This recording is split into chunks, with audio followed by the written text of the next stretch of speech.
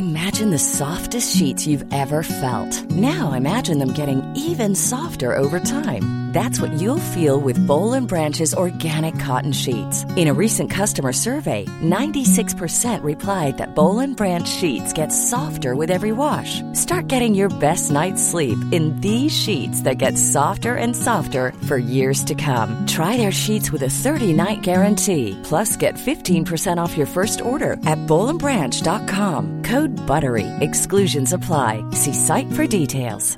Wow. Nice. Yeah. What you're hearing are the sounds of people everywhere putting on Bombas socks, underwear, and T-shirts made from absurdly soft materials that feel like plush clouds. Yeah, that plush. And the best part? For every item you purchase, Bombas donates another to someone facing homelessness.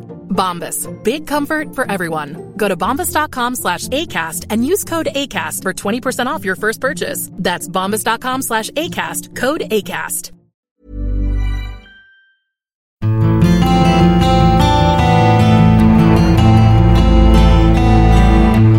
En svensk tiger, en podcast om modern historia med Ola Larsmo och Henrik Arnstad. Välkommen till En svensk tiger, podcast om modern historia med mig, Henrik Arnstad, och med dig, Ola Larsmo. Hej! God eftermiddag. Hur står det till idag inför julen? Ja du, jag tror att alla just nu tittar upp på himlen och skakar på huvudet. Alltså det är som att leva i en kastrull med kall havregrynsgröt just nu. Noll soltimmar i hela december såg vi att det hade varit. Och ja, men det kommer en vår.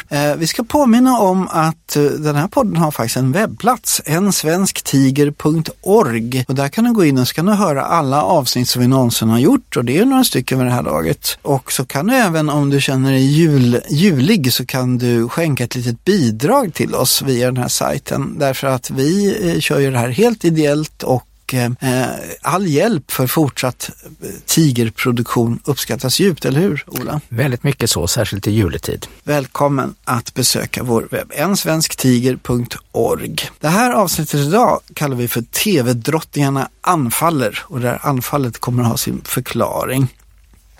Vi kommer att prata om 3 stycken tv-produktioner som innehåller drottningar. Den första är TV4s dramatiserade dokumentärserie Drottningarna från i år. Andra är tv-serien The Queen's Gambit som har gjort enorm succé om en kvinnlig schackmästare. Och till slut så kommer vi prata om den brittisk-amerikanska tv-serien The Crown som nu kommit med sin 4:e säsong, som har blivit utsatt för stor diskussion och debatt.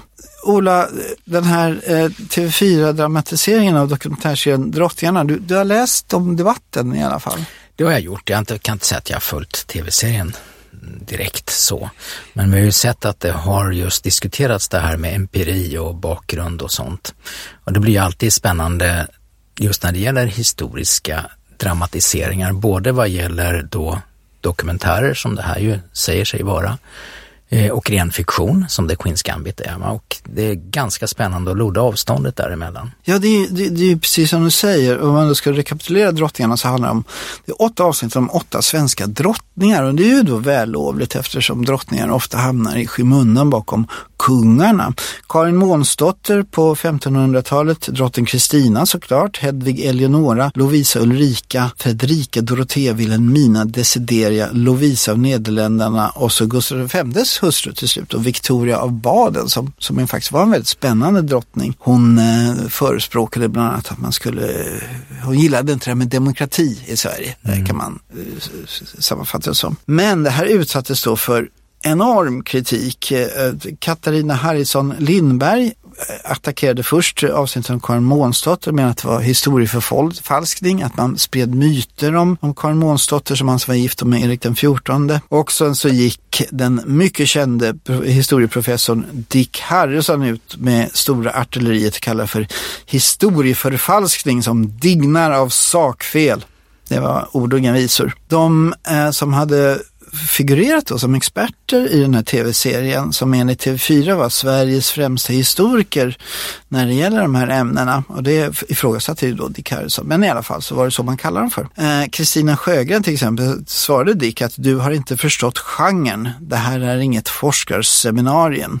Men en annan som expert som hade anlitat sa att jag är fullt medveten om att även jag ibland snubblar och Dick Harrison älskar att påpeka det. Jag vet inte vad det beror på. Problemet här var väl att man utgav sig inte för att vara ett tv-drama utan man utgav sig för att vara en dokumentärserie, var det inte så? Visst är det så att om du ska berätta om historia och faktiskt servera det till en publik som fakta och alltså bakgrund till det ena landets historia, så lägger du ju på dig ett väldigt, väldigt högt krav att det ska vara korrekt. Det där i sin tur tror jag kan uppstå lite problem därför att det är som att den här gränsen mellan dramadokumentär och dokumentär, framförallt inom tv-mediet, är lite upplöst och lite på glid. Och det där ställer ju väldigt, väldigt höga krav på tittaren att kunna sortera mellan genrerna då. Så jag tänker att det är lite där som man skulle ha bestämt sig från TV4s sida vilken genre man egentligen rörde sig. Och det tycker jag vi ska återkomma till för det är spännande. Jag håller med dig och det här,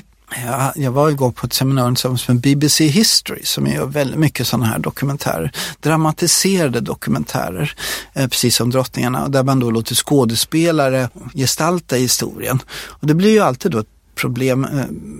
BBC History hade ett begrepp för det, de kallar det för the dead speak, de döda talar. När man då ska låta de döda tala så måste man ha på fötterna helt enkelt.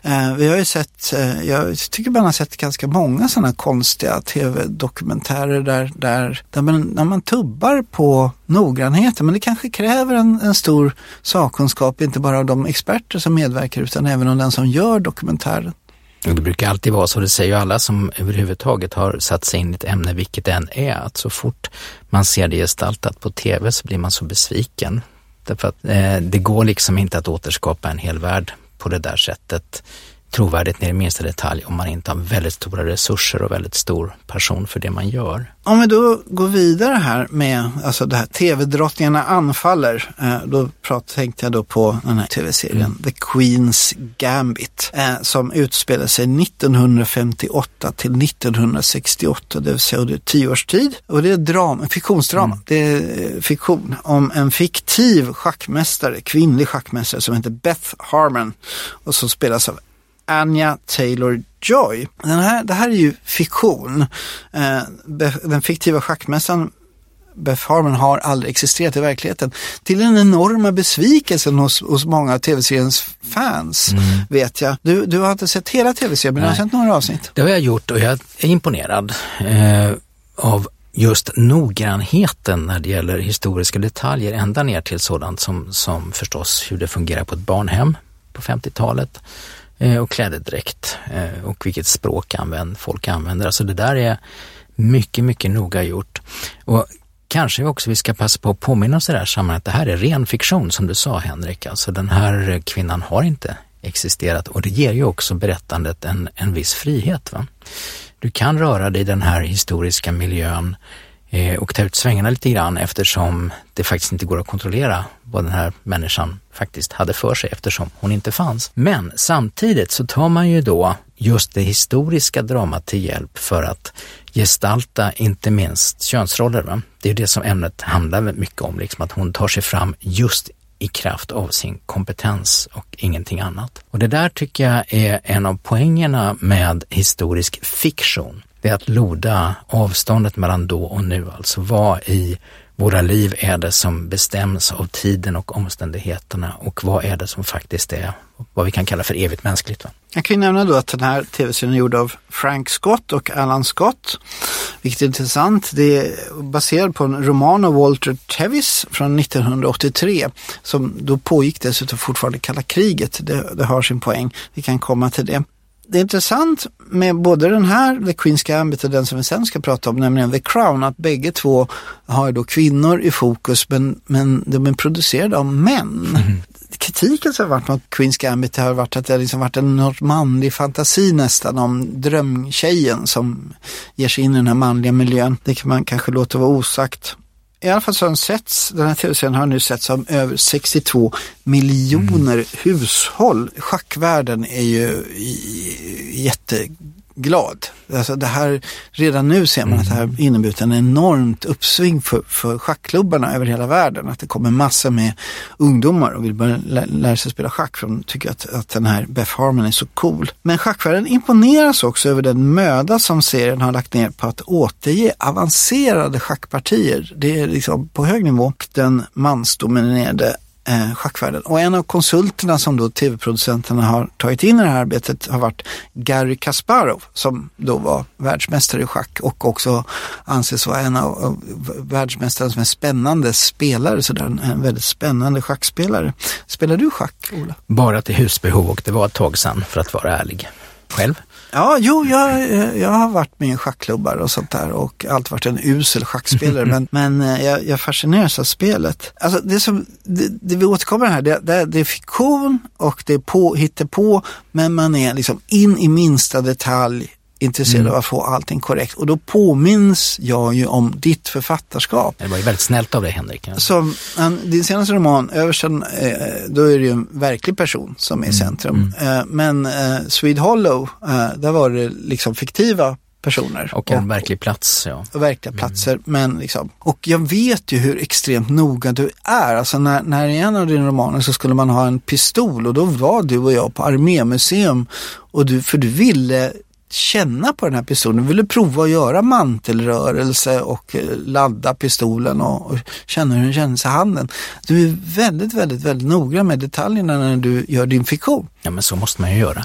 I det här fallet handlar det också om att montera isär ett handeldvapen, alltså sätta ihop det igen, att man skulle kunna göra det. Det var en viss intrigpoäng i den romanen att huvudpersonen kunde det. Men visst är det på det sättet att när du talar om historisk fiktion så är det någonting väldigt speciellt som är en sorts forskning, men det är inte vetenskaplig forskning, det är inte empirisk forskning, utan du tar egentligen över stafettpinnen från historiefakticiteten, den punkt där forskaren måste stanna och säga så här mycket kan vi faktiskt säga, detta skedde, de här människorna var inblandade, de här orden fälldes. Va?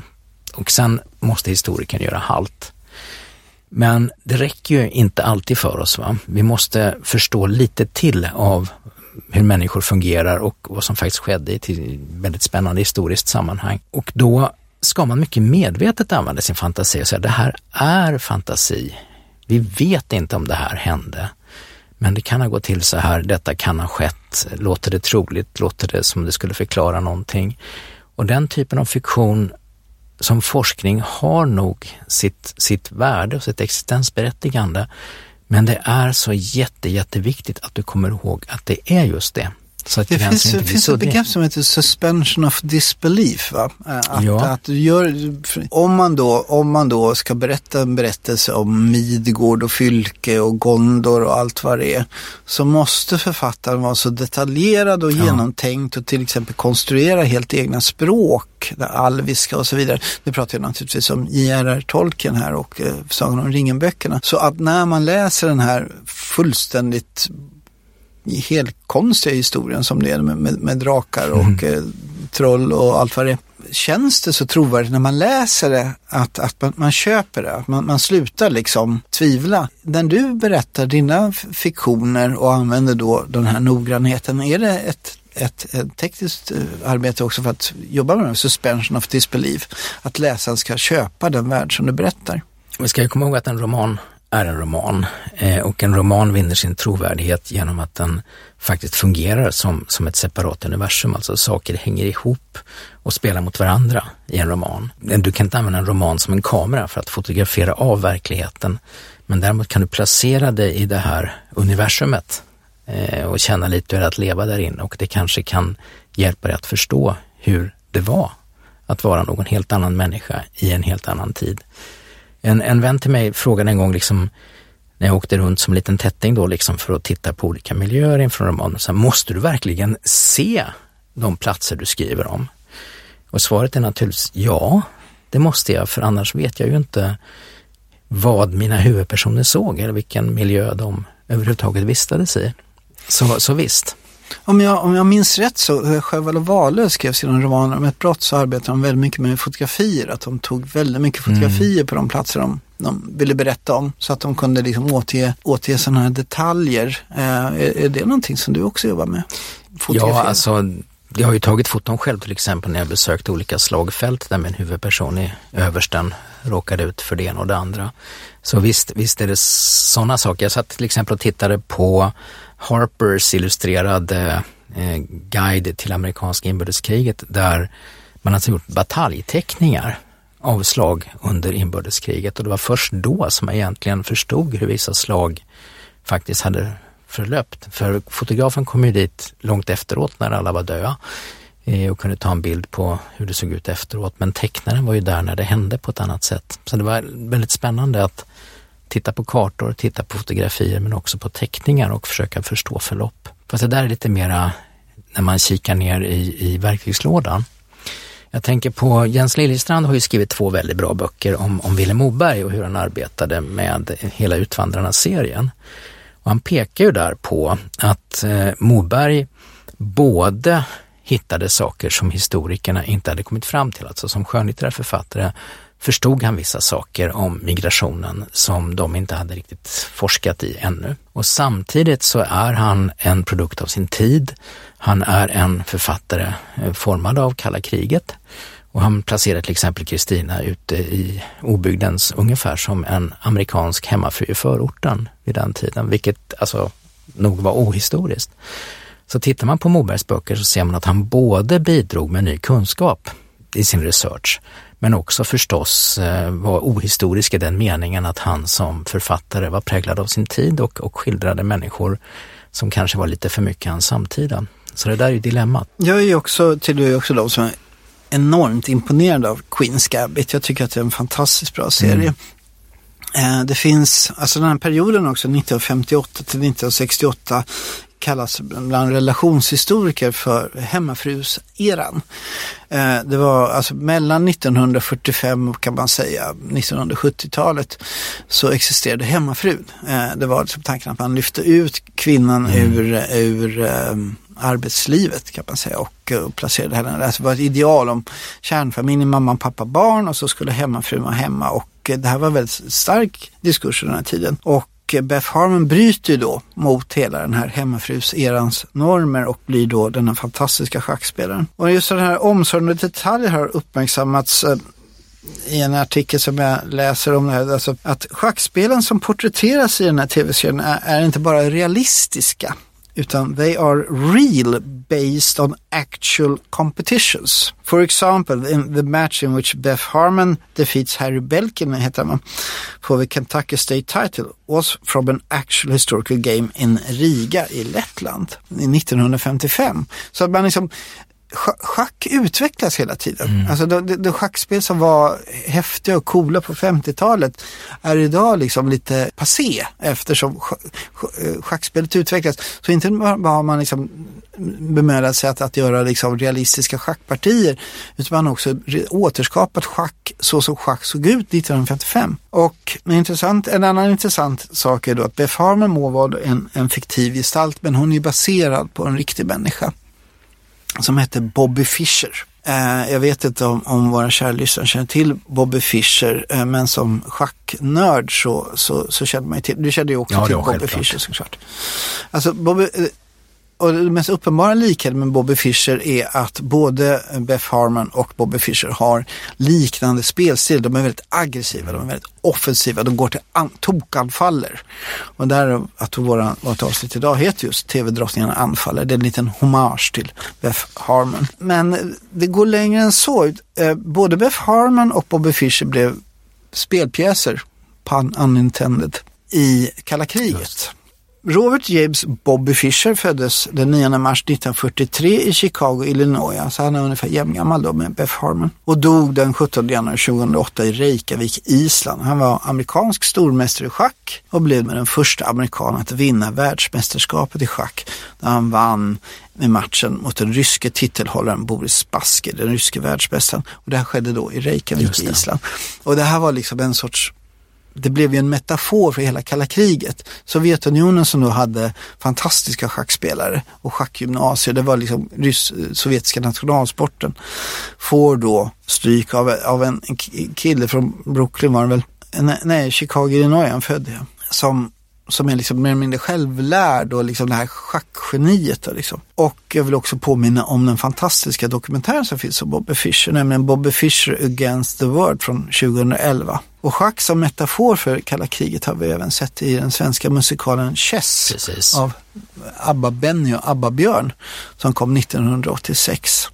Där tycker jag liksom att den här The Queen's Gambit finner ju då en så uppenbar återkoppling till verkliga historiska händelser, men man väljer då tv-dramat och den här fiktiva karaktären Beth Harmon för att ändå få den här konstnärliga friheten. Jag tycker att det är väldigt elegant.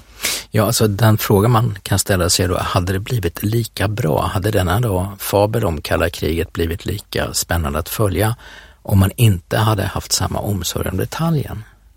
För jag tänker att med historisk fiktion så handlar det väldigt mycket om att konstruera de rum som formade människor, alltså på vilka villkor levde du, på vilka villkor kunde du verka, hur mycket kunde du ta ut svängarna, och lyckas man inte skildra det trovärdigt så är den historiska fiktionen körd. Och här lägger man ju också då så tjusigt in, alltså man kan tänka sig att en grundläggande tanke i den här romanen som sen blir den här tv-serien, att tänk om Bobby Fischer hade varit en kvinna. Ja. Och dessutom man lägger till hela den här, alltså Bobby Fischer var ju knäpp. Han hade problem som man säger. Ja, och så blir han, trots en judiska bakgrund så blir han en brinnande antisemit och judehatare, och han gör ju ständigt bort sig. Ja, han går vilse psykologiskt men också liksom politiskt. Han engagerar sig liksom för Serbien under Jugoslavienkriget och massa konstigheter. Men man lägger då till liksom, tänk om Bobby Fischer hade varit en kvinna, och dessutom då den här mansdominerade världen. Jag är väldigt imponerad av denna tv-drottning. Och Queen's Gambit är ju då ett namn på schacköppning som ni kan titta på. Hiring for your small business? If you're not looking for professionals on LinkedIn, you're looking in the wrong place. That's like looking for your car keys in a fish tank.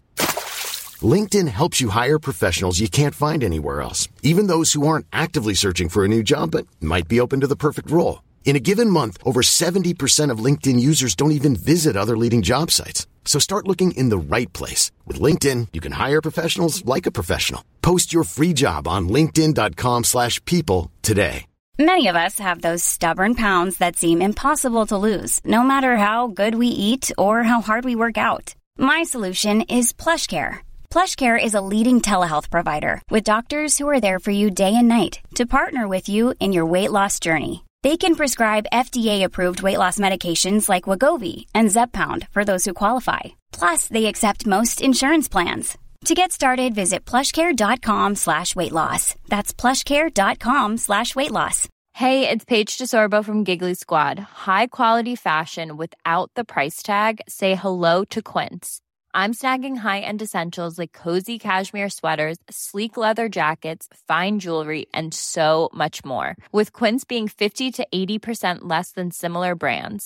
And they partner with factories that prioritize safe, ethical, and responsible manufacturing. I love that. Luxury quality within reach. Go to quince.com/style to get free shipping and 365-day returns on your next order. Quince.com/style.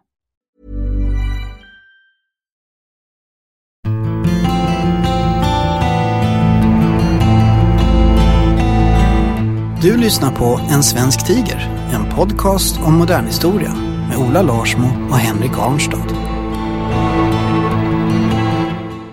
Vidare då till The Crown, en amerikansk-brittisk dramaserie som började sändas 2016 och som skildrar nuvarande brittiska drottningen Elisabeth II:s tid från trontillträdet 1952 framåt i tiden. Och nu har vi då kommit till 1980-talet, eller hur Ola? Vi är till och med framme tror jag vid 90-talet när tv-serien är slut. Och Thatchers era är faktiskt över i sista avsnittet, kan man säga utan att det är en spoiler. Det här är då en tv-serie skapad av en person som heter Peter Morgan, som också gjorde dramafilmen The Queen 2006. om det brittiska kungahusets kris i samband med prinsessan Dianas död 1997. Både du och jag var ganska imponerade av The Queen, eller hur? Ja, alltså Peter Morgan börjar nog tona fram som kanske världens mest framgångsrika manusförfattare just nu när det gäller tv-dramatik och filmdramatik. Och det är en post som han tävlar med Aaron Sorkin om, som också har gjort den kända tv-serien Vita huset, som ju också rör sig i maktens inre rum, så att säga. Och jag har länge tyckt att Peter Morgan är en mycket, mycket intressant dramaförfattare. Och det tycker jag man ser långt tillbaka i hans produktion. Du nämner The Queen som ju är en del av en trilogi. Alltså det är mittfilmen i en trilogi som fokuserar ganska mycket på Tony Blair. Mm. Den första filmen där heter The Deal. Det handlar om hans väg fram till posten som ordförande för Labour i Storbritannien. Sen kommer The Queen som handlar om hans tid som premiärminister. Han blir ny premiärminister och han ska möta drottningen och introduceras och så vidare. Och sen kommer då den absolut svartaste och kanske politiskt mest intressanta delen i sviten som heter The Special Relationship, som handlar om Blairs relation till Bill Clinton först och sedermera George W. Bush, och hur han antyds till slutet kommer att gå in i den förödande anfallskriget mot Irak som ju kommer att forma de närmsta decennierna efter det. Och den här studien som Morgan gör av Blair, alltså den är inte nådig. Det skildrar alltså en person som deformeras av makten, en person som från början nog är en högersosse, demokratisk socialist, idealist, vill väl, talar om stakeholder society till exempel, att alla har en del i samhället och så vidare. Och hur han gröps ur av just sin närhet till makten.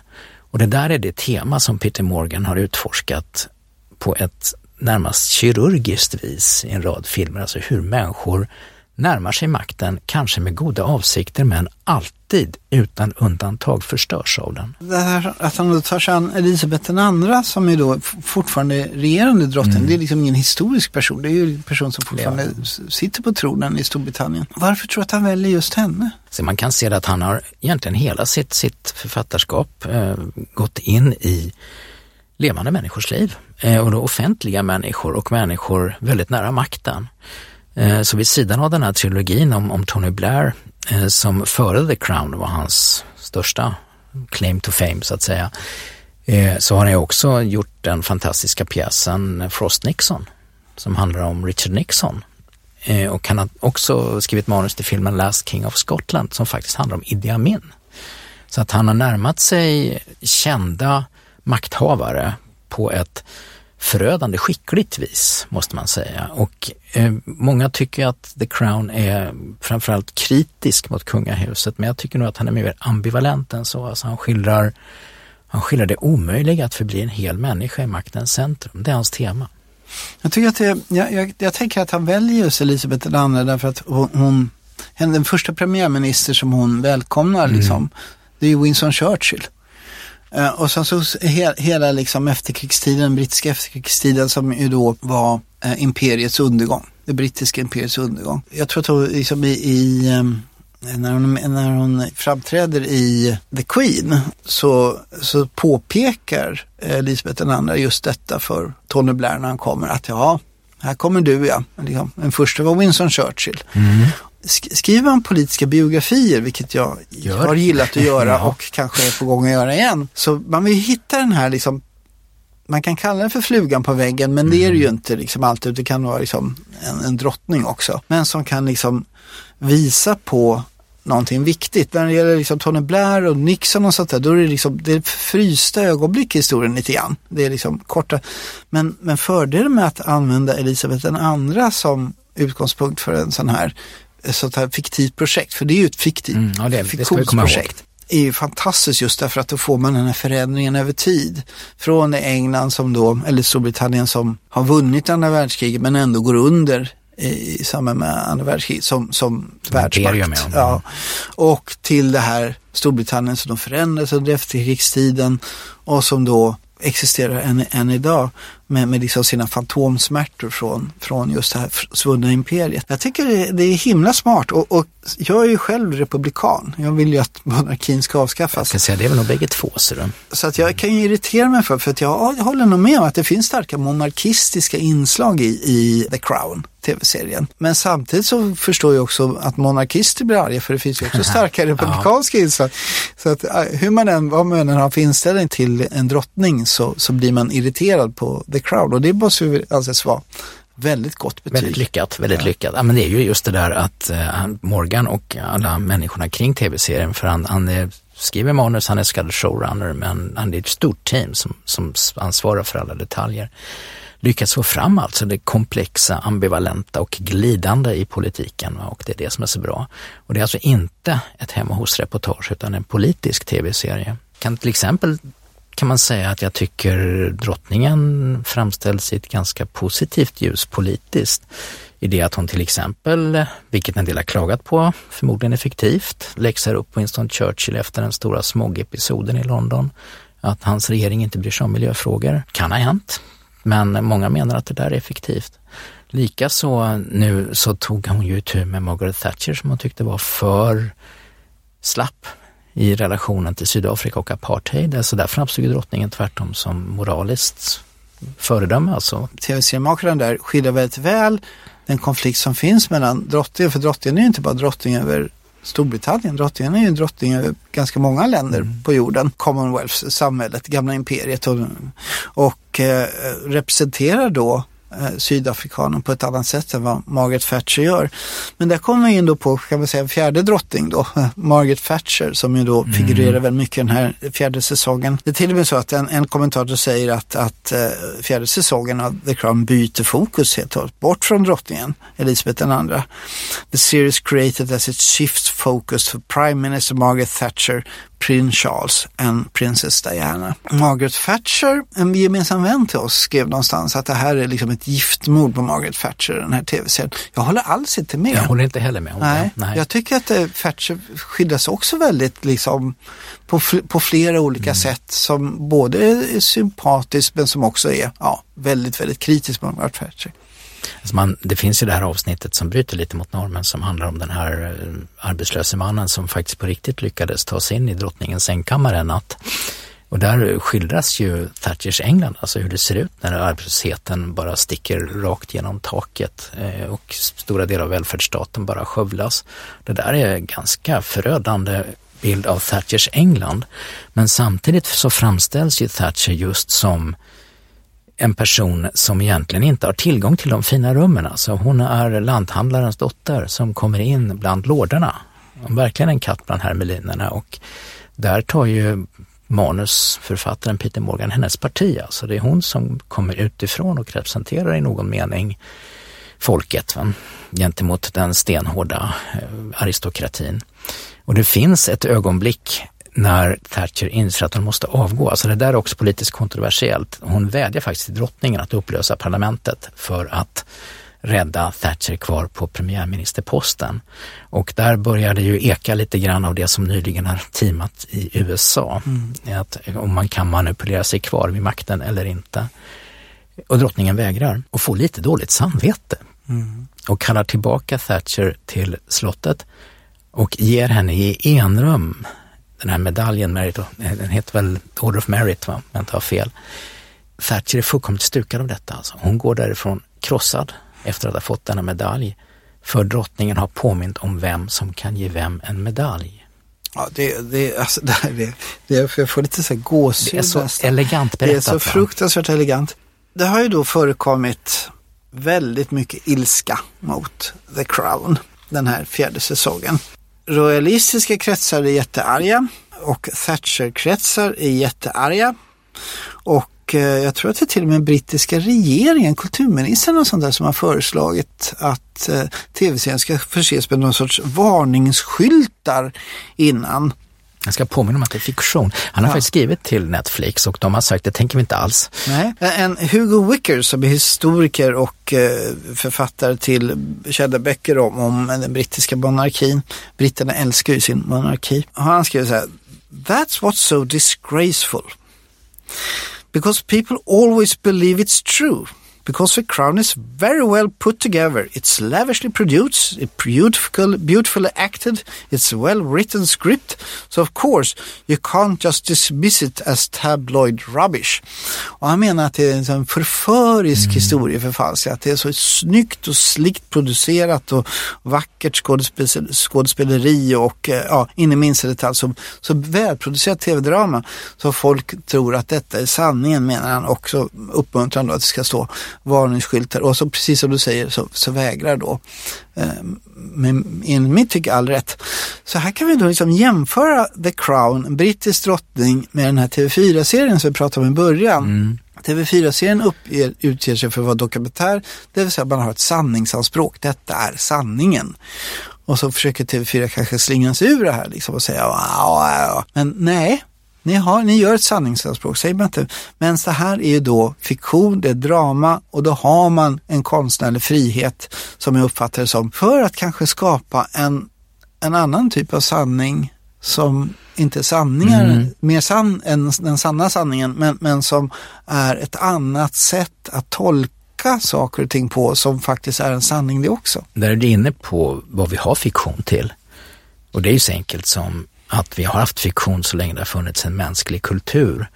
Så jag tror inte hur många det egentligen var som verkligen trodde att Homeros dikter om Iliaden och Odysseen, att de verkligen avspeglar en historisk verklighet, om man hörde dem lästa högt vid lägerelden eller deras ursprungliga framförelseform sådär, utan det var, man visste att man talade om sånt som hade någon typ av historisk bakgrund, men det var lite mer spännande och lite uppsnyggat i hans version redan då.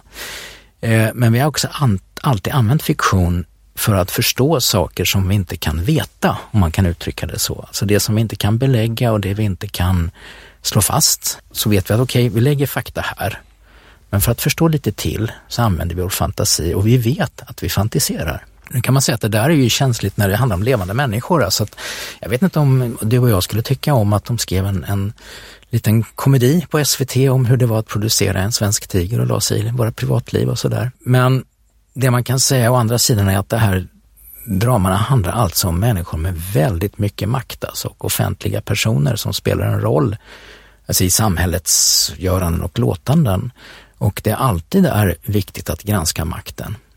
Men det där låter sig göras på ett moraliskt korrekt sätt bara om tittarna förstår att det är fiktion. Jag tror vi har blivit lite sämre på att förstå vad fiktion är och skilja på fiktion och dokumentär. Jag tror att det liksom darrar lite där i förståelsen hos många av oss. Jag tror att du är rätt. Och någonting som jag har tänkt på, som du och jag har diskuterat också några gånger, det är att och du är också inne på det själv förut, hur fiktion ofta föregår akademisk forskning. Ja. Till exempel så finns en fantastisk scen i filmen Cabaret, Bob Fosses film från 1970-talet, så när ett sångnummer som heter Tomorrow Belongs to Me, där en ung Hitlerjugendpojke i Tyskland 1930-talet, innan Hitler kom till makten för övrigt, reser sig upp och sjunger att morgondagen tillhör oss. Det är en kärlekssång till nazismen i den här väldigt antinazistiska filmen, kan man då tillägga. Och den här framställningen av fascism föregick den internationella fascistforskningen med 20 år. Det tog 20 år för fascistforskningen att lyckas skildra det som helt korrekt skildras i den här 1970-talsfilmen. Den här sången är tydligen skriven av 2 judiska kompositörer. De begrep fascismen 20 år innan forskningen begrep fascismen, men de hade då inte möjligheter att akademiskt belägga, men de kunde göra liksom den här fiktionsrepresentationen. En annan sån här intressant sak är tv-serien Någonstans i Sverige som kom 1973 och som föregår den akademiska forskningen om Sverige under andra världskriget med 20 år, kan man säga. Give or take. Det är den här moraluppgörelsen med Sverige under kriget. Att man i den här fiktionen på 70-talet kan man då göra någonting om Sverige som visar Sverige under andra världskriget på ett speciellt sätt. Den finns förut på SVT Play. Ni kan titta på den. Den är ganska bra. Och som då sen under 90-talet blir en del av den akademiska forskningen om Sverige under andra världskriget. Då kan man tänka sig att det här beror ju då på att man har liksom en tidskänsla. Man känner av någonting i tiden, men man kan liksom inte belägga det i källor och i fotnötter och så vidare. Men man kan göra en representation av det ur fiktionens värld och så föregå och också inspirera den akademiska forskningen. Och det där vänder saker på huvudet, för vi har liksom en sån här tanke om att fiktion är mindre värt. Fiktion är liksom ett Disneylandskap. Men det här visar ju att fiktion faktiskt kan ha helt andra funktioner i samhället också. Eller hur, Ola, du som jobbar med fiktion? Ja, vi har redan nämnt Vilhelm Moberg till exempel, som både hade väldigt rätt och lite fel i sin skildring av migrationen och föregrepp forskningen. Och jag tror att vi i ett annat sammanhang också har pratat om Väinö Linnas böcker, som vågade tala till exempel om finska inbördeskriget innan man riktigt kunde tala om det offentligt i Finland, för att det var så sårigt och känsligt. De där böckerna har det gemensamt också att de först möttes av viss vrede, att de tog sig an dessa ämnen, men ganska snart så fann de en stor läsarkrets som tyckte det var väldigt befriande att någon vågade gå in i de här stängda rummen. Så jag tror att vi ser en sån funktion hos fiktionen, att man vågar utforska det som man inte riktigt vet eller kanske inte riktigt vågar veta. Och så tar man några steg in i det här mörka rummet och så kan man säga, men man kan gå här, det golvet håller. Så sen ska vi också komma ihåg förstås alla dumma böcker som har skrivits, som har sagt en massa saker med historien som alldeles fel och som vi har glömt bort därför att de just hade fel.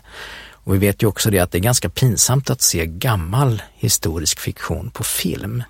Liksom, varför är Kleopatra sminkad som en 60-talstjej i 60-talsproduktionen av Caesar och Kleopatra till exempel?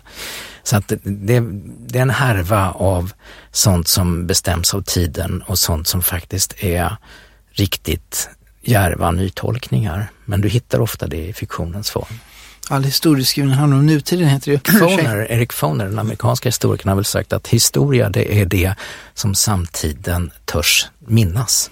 Det var ju snyggt sagt. Jag brukar definiera historievetenskap på det sättet att det är det vetenskapliga studiet av förändring. Och då till och med icke-förändring, alltså, som är också en typ av förändring. Alltså, varför förändras vissa saker, varför förändras inte andra saker? Men historieberättelser, alltså Herman Lindqvist tänker jag då på till exempel, och så vidare, är liksom en sån, hur var det förr då? Ja, då minsann så spisade man semla och så gjorde man det ena med det tredje.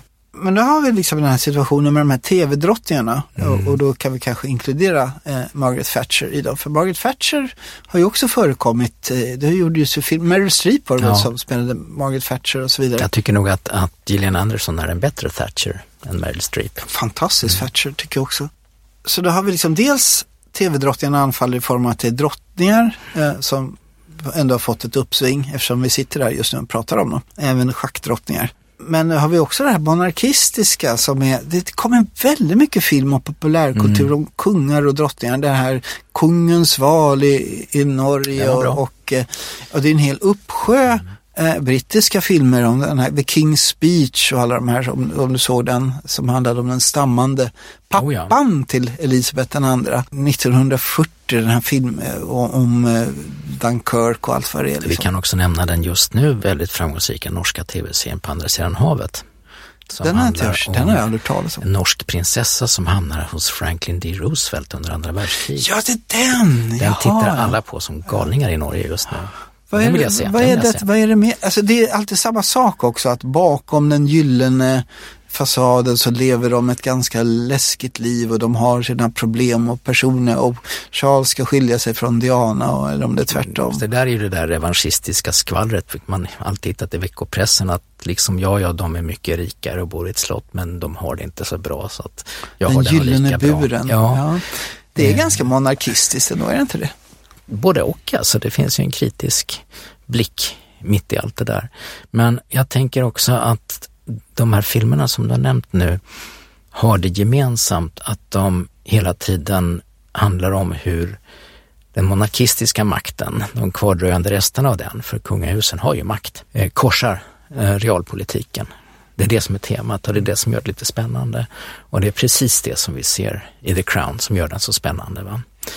Och hela tv-serien växte ju faktiskt ur en pjäs som Morgan skrev, som handlade om de här audienserna som drottningen har med den nyvalda premiärministern och Sen alltså man fick se dem på scenen, samma skådespelare spelar drottningen, men så kommer ett följe av politiskt valda makthavare över scenen. Och det är det som är, tycker jag, klon i den här tv-serien, att du verkligen får se politiken och du blir påmind om det nyss förflutna och dess politiska strider på ett otroligt elegant sätt. Jag ser fram emot säsong 5 nu av The Crown, när man ska få se det här mötet mellan Elizabeth den andra och Tony Blair. Och det har vi redan sett då i The Queen-filmen där, hur Tony Blair, som ju då liksom har ett republikanskt diskurs liksom sådär, och så ändå blir den som faktiskt då, enligt i alla fall filmen The Queen, räddar kungahuset undan sig självt när då drottningen inte begriper att hon måste delta i de här manifestationerna under Dianas död. Har det där de verklighetsbakgrund? Ja, det finns ett otroligt roligt exempel på det här med när fiktion och fakta trasslar ihop sig. Och när Tony Blair skrev sin självbiografi så sa han det att när han träffade Elizabeth den andra första gången så hade hon sagt att ni är min nummer så premiärminister, herr Blair, och den första var Winston Churchill. Det säger han då i sina självbiografi. Och det var Peter Morgan lite sur och sa, så där gick det inte alls till, det är något som jag har hittat på. Och då säger Blair, nej, så gick det verkligen till. Och den intressanta frågan är ju då om Morgan har träffat fullkomligt rätt, vilket kanske inte är så långsökt. Eller om Blair någonstans har blandat ihop den offentliga bilden av sig själv med sina egna minnen. Gud vad roligt. Ja, och det där får vi det där kan man verkligen tänka sig, eller hur? För alltså, minne spelar den där spratten. Men vad händer nu när Morgan och hela teamet bakom The Crown är framme vid precis de ögonblick som han redan har skildrat, alltså den Tony Blair som han verkligen har dissekerat? Det ska bli spännande att se hur han tar sig an precis samma skeenden en gång till. Du och jag hade ju ett projekt ett tag där vi ville göra en dramaserie om Sverige under andra världskriget, eller hur? Det hade varit väldigt spännande. Tyvärr så lever vi i ett land där man då totalt vägrar göra någonting överhuvudtaget sånt där om andra världskriget. Jag har också försökt jobba för att presentera en idé till en tv-dokumentär om Sverige under andra världskriget. Jag har inte heller liksom bött. Det verkar som det finns en propp där någonstans. Ja, det är men då har vi ju liksom den svenska The Crown, nämligen relationen mellan Gustav V och Per Albin Hansson. Per Albin Hansson som är då socialdemokrat och representerar ett republikanskt parti som ska avskaffa kungahuset. Och det uppstår då liksom en politisk-mänsklig överenskommelse med Per Albin Hansson och Gustav V, där Gustav V då vägrar stödja statskupper mot Per Albin Hansson i utbyte om att Per Albin Hansson då inte genomför republikkravet. Och det slutar ju då 1944 med att Per Albin Hansson på den socialdemokratiska partikongressen demonstrativt går omkring med kunganålen på kavajslaget och motionerar om att republikkravet ska avskaffas, vilket då stoppas av Wigforss och Möller med flera som blir jätteförbannade över att det här ens kommer på tal. Men här har vi liksom en svensk The Crown, det här liksom, den här oväntade vänskapen mellan monarken och socialdemokraten, och det påminner lite grann om Tony Blair och Elizabeth den andra. Ja, det vore väldigt spännande att se. Och en liten snutt av det där har nästan spelats in i Jan Troells film om Torgny Segerstedt, där Segerstedt kallas upp på slottet och får order av kungen att sluta bråka med nassarna i Tyskland, och han säger det tänker jag inte alls. Och det är kanske den scenen i den filmen där det hettar till lite, så visst finns det stoff att berätta om de här sakerna också ur svensk perspektiv. Om ni är någon tv-producent som på SVT som hör det här avsnittet nu, så ring oss, vi kör igång direkt omedelbart. Jaha, Ola, för någonting du vill tillägga? Nej, jag tycker bara att det är intressant att vi alla är fascinerade av den här tv-serien, framförallt The Crown. Just därför att den rör vid nerven i politiken, vad det är. Alltså det handlar om ärvd makt och vald makt och de ständiga konflikterna, och hur svårt det kanske är att faktiskt sortera fram rätt och fel i sådana här situationer. Drottningen tror väl till exempel att hon verkligen gör Thatcher en tjänst när hon ger henne denna medalj och en glimt av upprättelse. För hon tycker hon har varit för hård. Men i själva verket för dödsstöten. Den där ambivalensen är så fascinerande. Den där scenen kan man tolka på så många olika sätt, och den är ju fantastisk. Jag kan komma med ett litet extra tips här på slutet av programmet. Det är nämligen så att det går på Amazon Prime, så går en filmatisering just nu, en tv-serie av The Man in the High Castle. Philip K. Dicks roman som är väldigt, väldigt bra roman, som handlar om axelmakterna har vunnit andra världskriget och USA uppstyckat mellan Nazi-Tyskland och det japanska imperiet.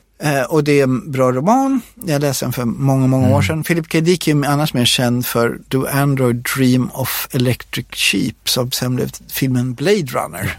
Väldigt lite av romanen är kvar, men en bra film ändå. Det är en bra film. Och den här filmen, har du sett den filmatiseringen? Jag har gjort det. Ja. Jag har gjort det. Jag tycker att den är väldigt välgjord i detaljerna av hur liksom, nazismen skulle fungera. Inte minst hur de har byggt upp den framtida nazityska huvudstaden Germania. Enligt Albert Speers teckningar. Men du kanske ogillar det? Jag tycker att man har tappat bort lite av poängen i romanen.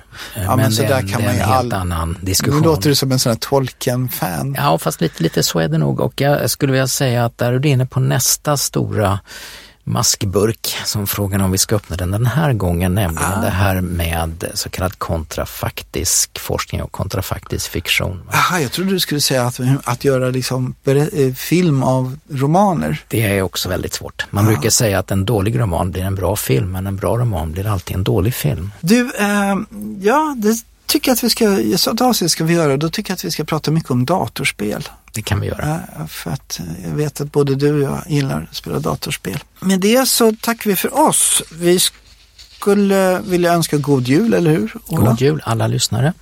Och gott nytt år får vi väl säga. Ja, det kan ju inte bli sämre än nytt år.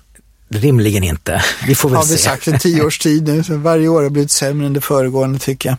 Men vi hoppas väl om på ett år som är, det har varit ett jävla skitår. 2020. Det tror jag vi kan alla överens om från höger till vänster. Ja, fy fasen. Men hur som helst, vi spelar ju in det här i en studio som tillhör ett företag som heter Beppo. Och vi spelar, En Svensk Tiger produceras då i samarbete med detta fantastiska Beppo. Beppo och vi har någonting att säga som ni väldigt gärna får lyssna på. August! Vill du inte ut och leka? Bygga snögubbar i snön? Vi ses ju inte alls som förr. Öppna din dörr, känns som du lämnat mig. Vi var ju bästa vänner, men inte nu. Vill du att jag går så säg? Vill du inte ut och leka? Jag heter August och fick cancer förra julen. Ibland orkar jag inte leka mycket som mina kompisar. Stöd Barncancerfonden.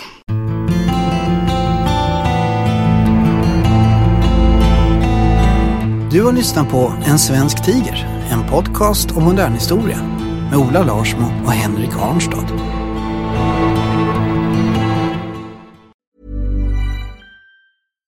Hi, I'm Daniel, founder of Pretty Litter. Cats and cat owners deserve better than any old-fashioned litter. That's why I teamed up with scientists and veterinarians to create Pretty Litter. Its innovative crystal formula has superior odor control and weighs up to 80% less than clay litter.